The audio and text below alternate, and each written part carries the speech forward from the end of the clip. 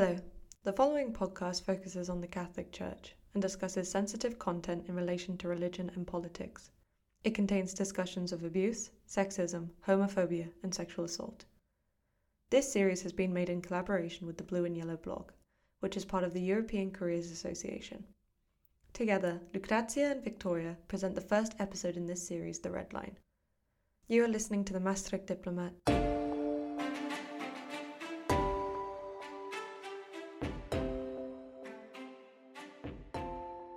Hi, I'm Victoria Alexander, and welcome to this episode of The Red Line. Today's discussion is the first in a four-part series where I, together with my brilliant friend and colleague, Lucrezia Nicosia, discuss the red line of power and authority that underpins the cases of abuse, particularly sexual abuse, in the Catholic Church. Before we begin, we find it necessary to assure all viewers that no part of these discussions should be taken as a condemnation of religious belief. Our intention is only to discuss the way that power and authority can be wielded in an abusive manner. In this podcast, our discussions of the Church refer to the Church not as a religion, but as an institution. We sincerely hope that you enjoy listening. So with that, let's begin.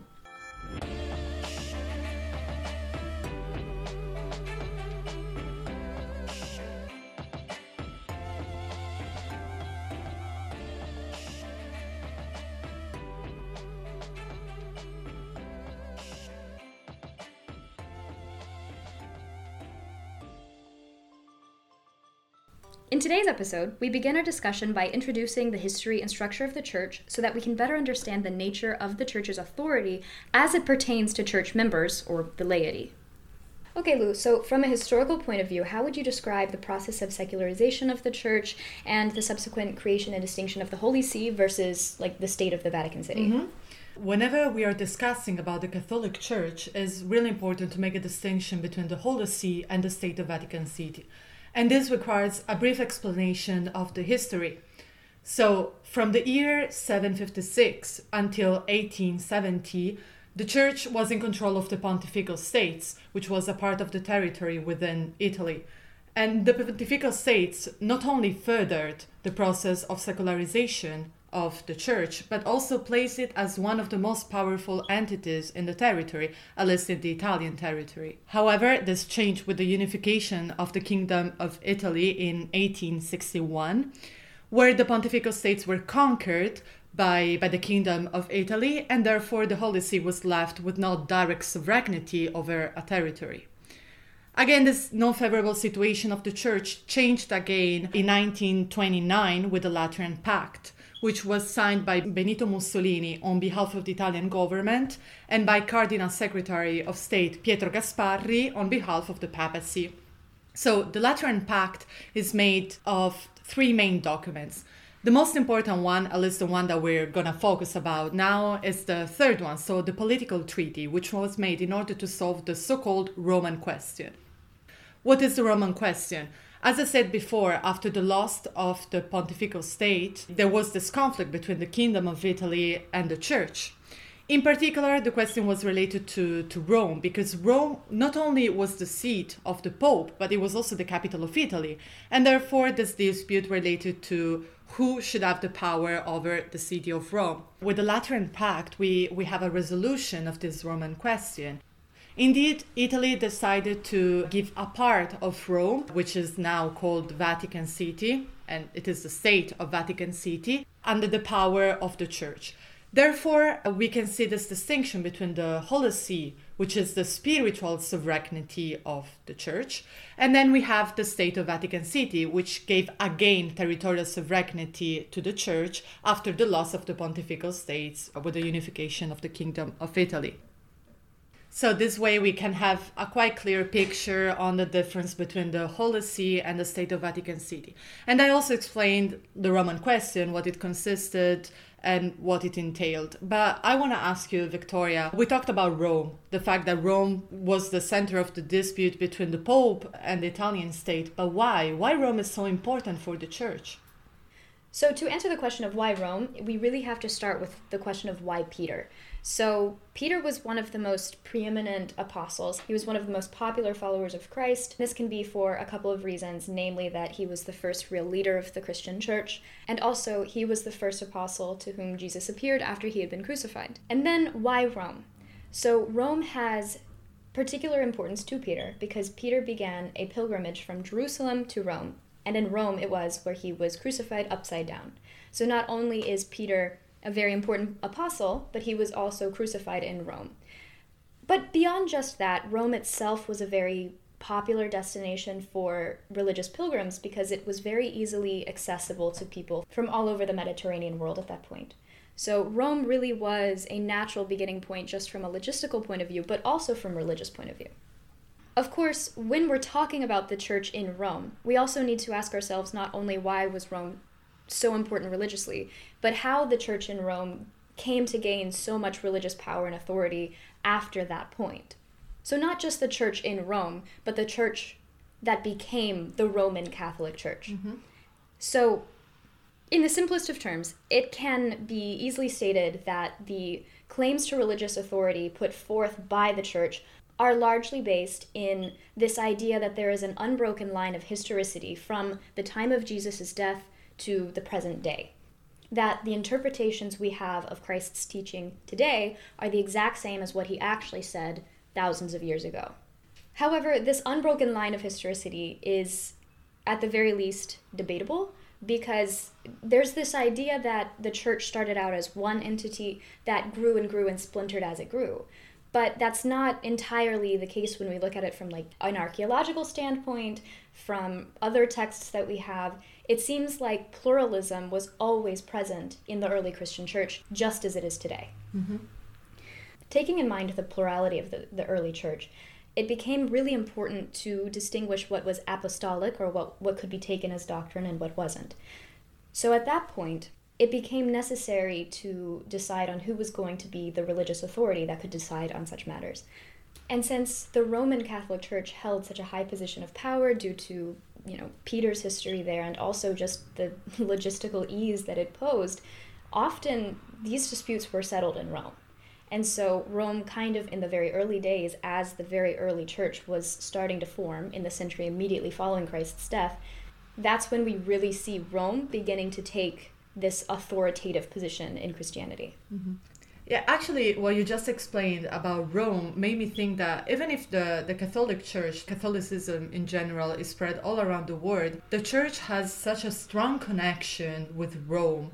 And while for the rest of the world, outside Europe at least, Catholicism is only perceived as a religion, in Europe there is such history behind it that it becomes even more than just a religion. It's kind of part of our own identity, our own culture, and maybe it's here that we have some problems with the presence and the authority of the church. Yeah, because it really begins to act more as an official institution rather than just a religious authority. Yes, and also people that are not even religious, but we may recognize ourselves with the doctrine of the church, of Catholicism in general. Right. I think what you just said about community effects and how this relates to individual members is really getting to the heart of what we're talking about today, mm-hmm. right? And it does go back to what I was talking about before with the unbroken line of historicity. So the way that these claims of unbroken line of historicity can be used and has been used is that it really instills within believers this almost visceral reaction to dogma that may go contrary to that belief, and understandably so. But related to that, I would like to mention what the sociologist Anthony Giddens explained about our modern society, the late modernity. So he outlined the fact that there have been two major cultural shifts in our late modernity, one of them being the life after traditional values, also called the traditionalization. So according to him, individuals nowadays are expected to make choices and decisions in a rational and secular manner, in contrast with the individual in traditional societies, where peoples refer to traditional values, religion, or customs as a means by which to make decisions and plans. However, we see that now this has changed. We don't have anymore the close connection with religion. However, as I said before, even if we don't recognize ourselves as being believers, we still are closely connected to those beliefs and ideals, which are the basic beliefs from which we created our society. And therefore, whenever we find ourselves, we're not able to make these rational decisions that everyone requires us to do after the end of traditional values, the religious dogma becomes important to us because we can see in it some kind of point of reference. And actually, this is what politicians pressure on. And this is the phenomenon that everyone knows as populism. So we're facing difficult problems right now with like immigration or the LGBTQ community or armed conflict. Politicians often use this sense of instability that the people feel to promise quick, exemplary, and decisive actions against these complex matters. And therefore, we can see that actually sometimes the religious dogma is not merely reinforced by religious authority, but nowadays the abstraction of the Catholic Church is perhaps more an alibi by politicians rather than a decisive obstacle against certain legislations. Right, because at that point, these beliefs become self-perpetuating. And when they become self-perpetuating, the church or any institution in which you believe begins to no longer need to assert its own authority. You can do that for them, or the other institutions that are affected or nearby can do that for them. This is particularly the case because these easy answers really reinforce the religious certainty that we feel whenever we go to church and hear these teachings reinforced to us. And so it's the cyclical effect of religious dogma. It builds on and reinforces itself. And sometimes the effects of this can be systemic almost, where you have things, for example, the extremely literal language in the Bible can be taken as fact, that this is how things should be because this is what the Bible says, and we feel so certain in this fact. And not only just that the Bible says this, but also that we don't even question it at that point. Is this actually what it says? Or is this something that's being told to us by someone whose authority we trust? Yeah. Another layer of it is, again, the question of historicity. Even if the authority in whom we trust is interpreting the Bible correctly according to that language and that version of the Bible and is a true believer and is acting truly in good faith, we have to keep in mind that we do not have the original copies of these documents and that these documents are thousands of years old, that have been copied and lost and copied and translated and edited and copied and lost hundreds of times before they get to us. And there are countless of examples of this in English, for example. And so we have to be really careful that we do not allow our religious certainty to gain institutional power within the community. You know, I think this is also a consequence of what happened in the history because as we saw before, we had all this process of secularization of the church. So what we have now is kind of a consequence of what happened before. So we're not able anymore to distinguish religion and our normal life and habits and attitude towards life.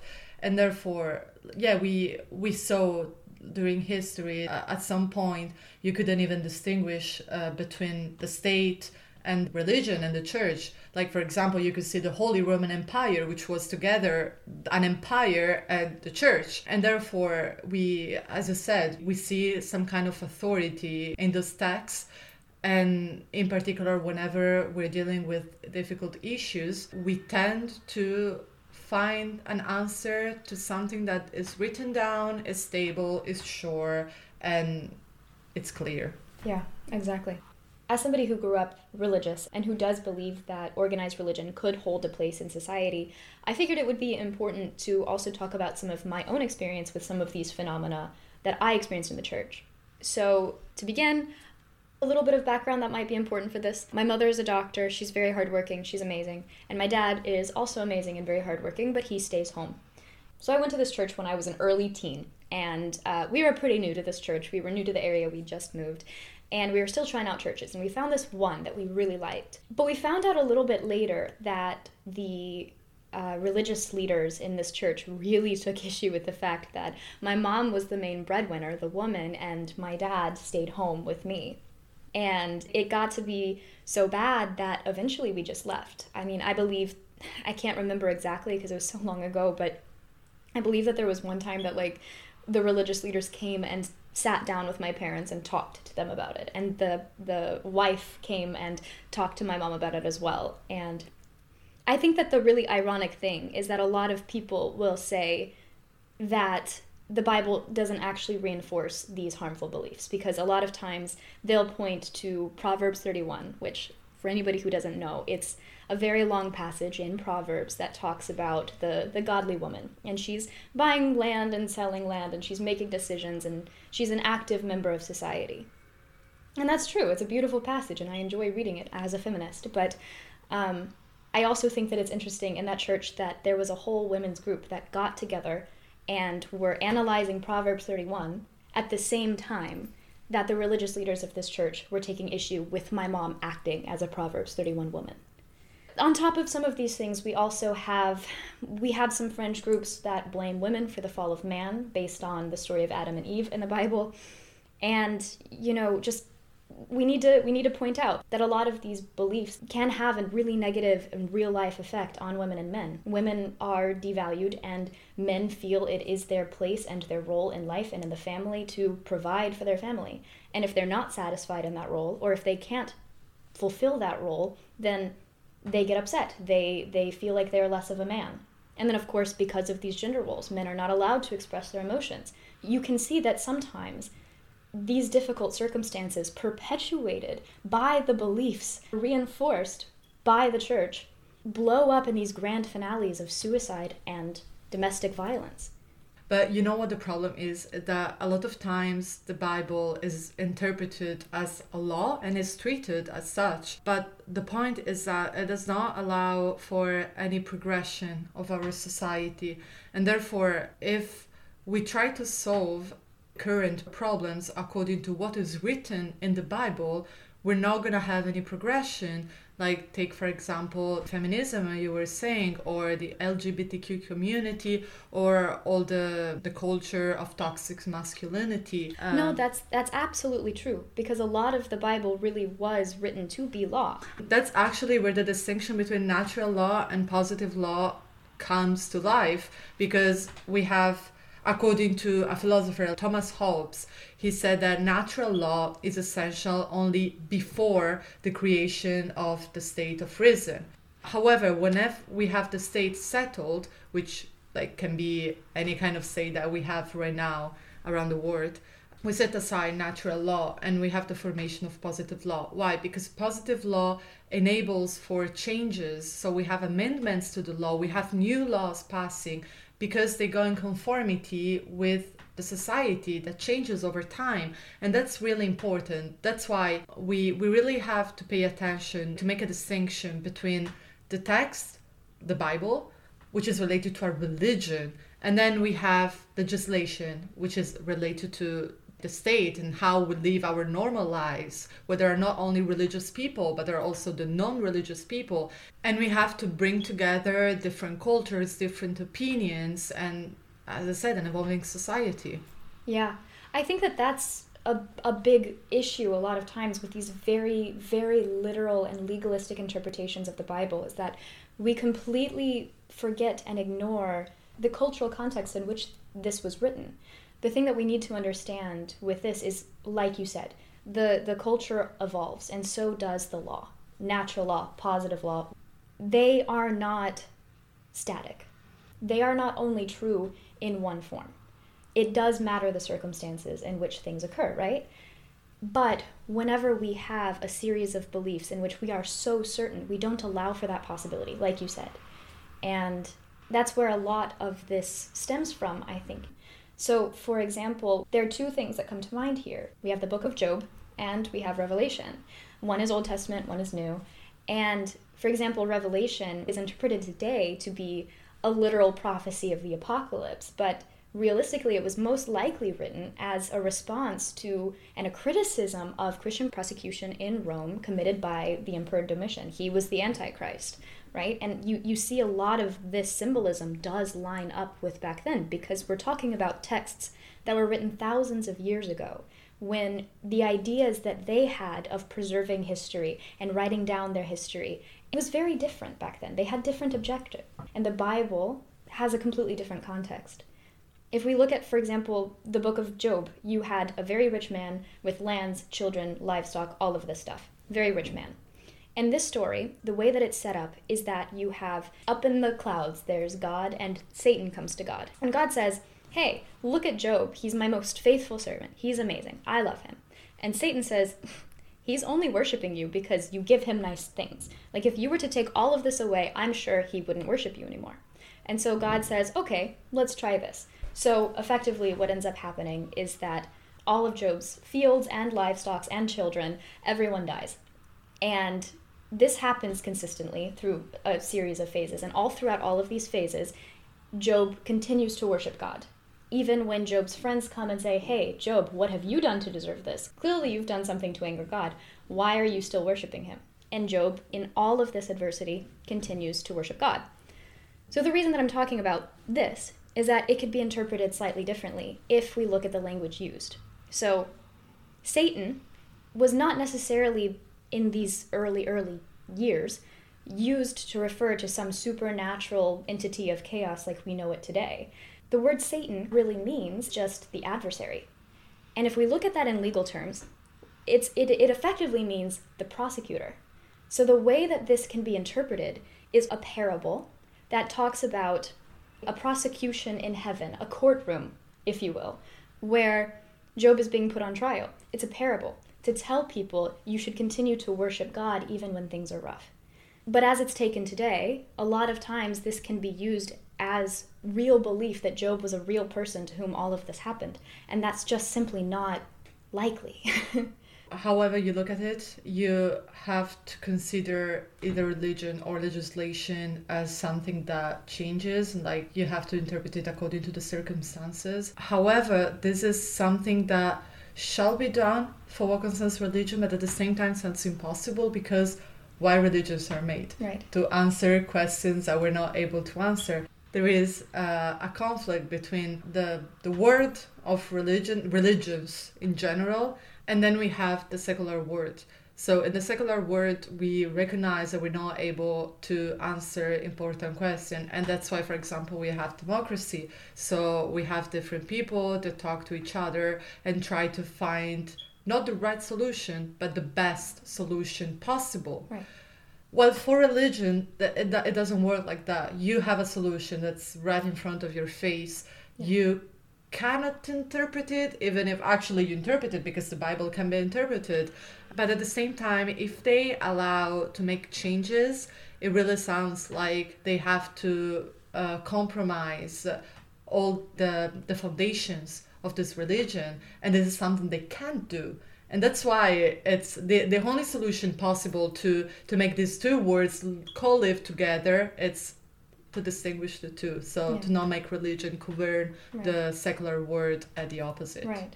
Well, what you said is exactly right about how any contradiction would undermine authority, right? That's exactly the point. Mm-hmm. Because that really summarizes everything so nicely. It goes back to what we were talking at the very beginning of the episode about that unbroken line of historicity. If this is challenged, whether or not it's true, the church views any challenge to that line of historicity as a de facto threat to its authority. And so you can't challenge dogma, you can't challenge history, you can't challenge these things or ask questions, because if you do, it undermines the authority that the church as an institution has. So with that, we wrap up our first episode of this series, The Red Line. We're going to come back with another episodes. We're going to talk again and more about the role of the Catholic Church. Therefore, please don't miss our next episodes. And make sure to check out Lucrezia's wonderful articles up now on the Blue and Yellow blog from the ECA. Oi, oi! This episode was written and hosted by Victoria and Lucrezia. The music was by Stone Ocean and the executive producer was Rue. This podcast was brought to you by the students of the UNU Merit, the United Nations University here in Maastricht. Thank you to the Blue and Yellow for collaborating on this episode. Be sure to subscribe to our YouTube channel and follow us on Spotify and Apple Music. You've been listening to the Maastricht Diplomat.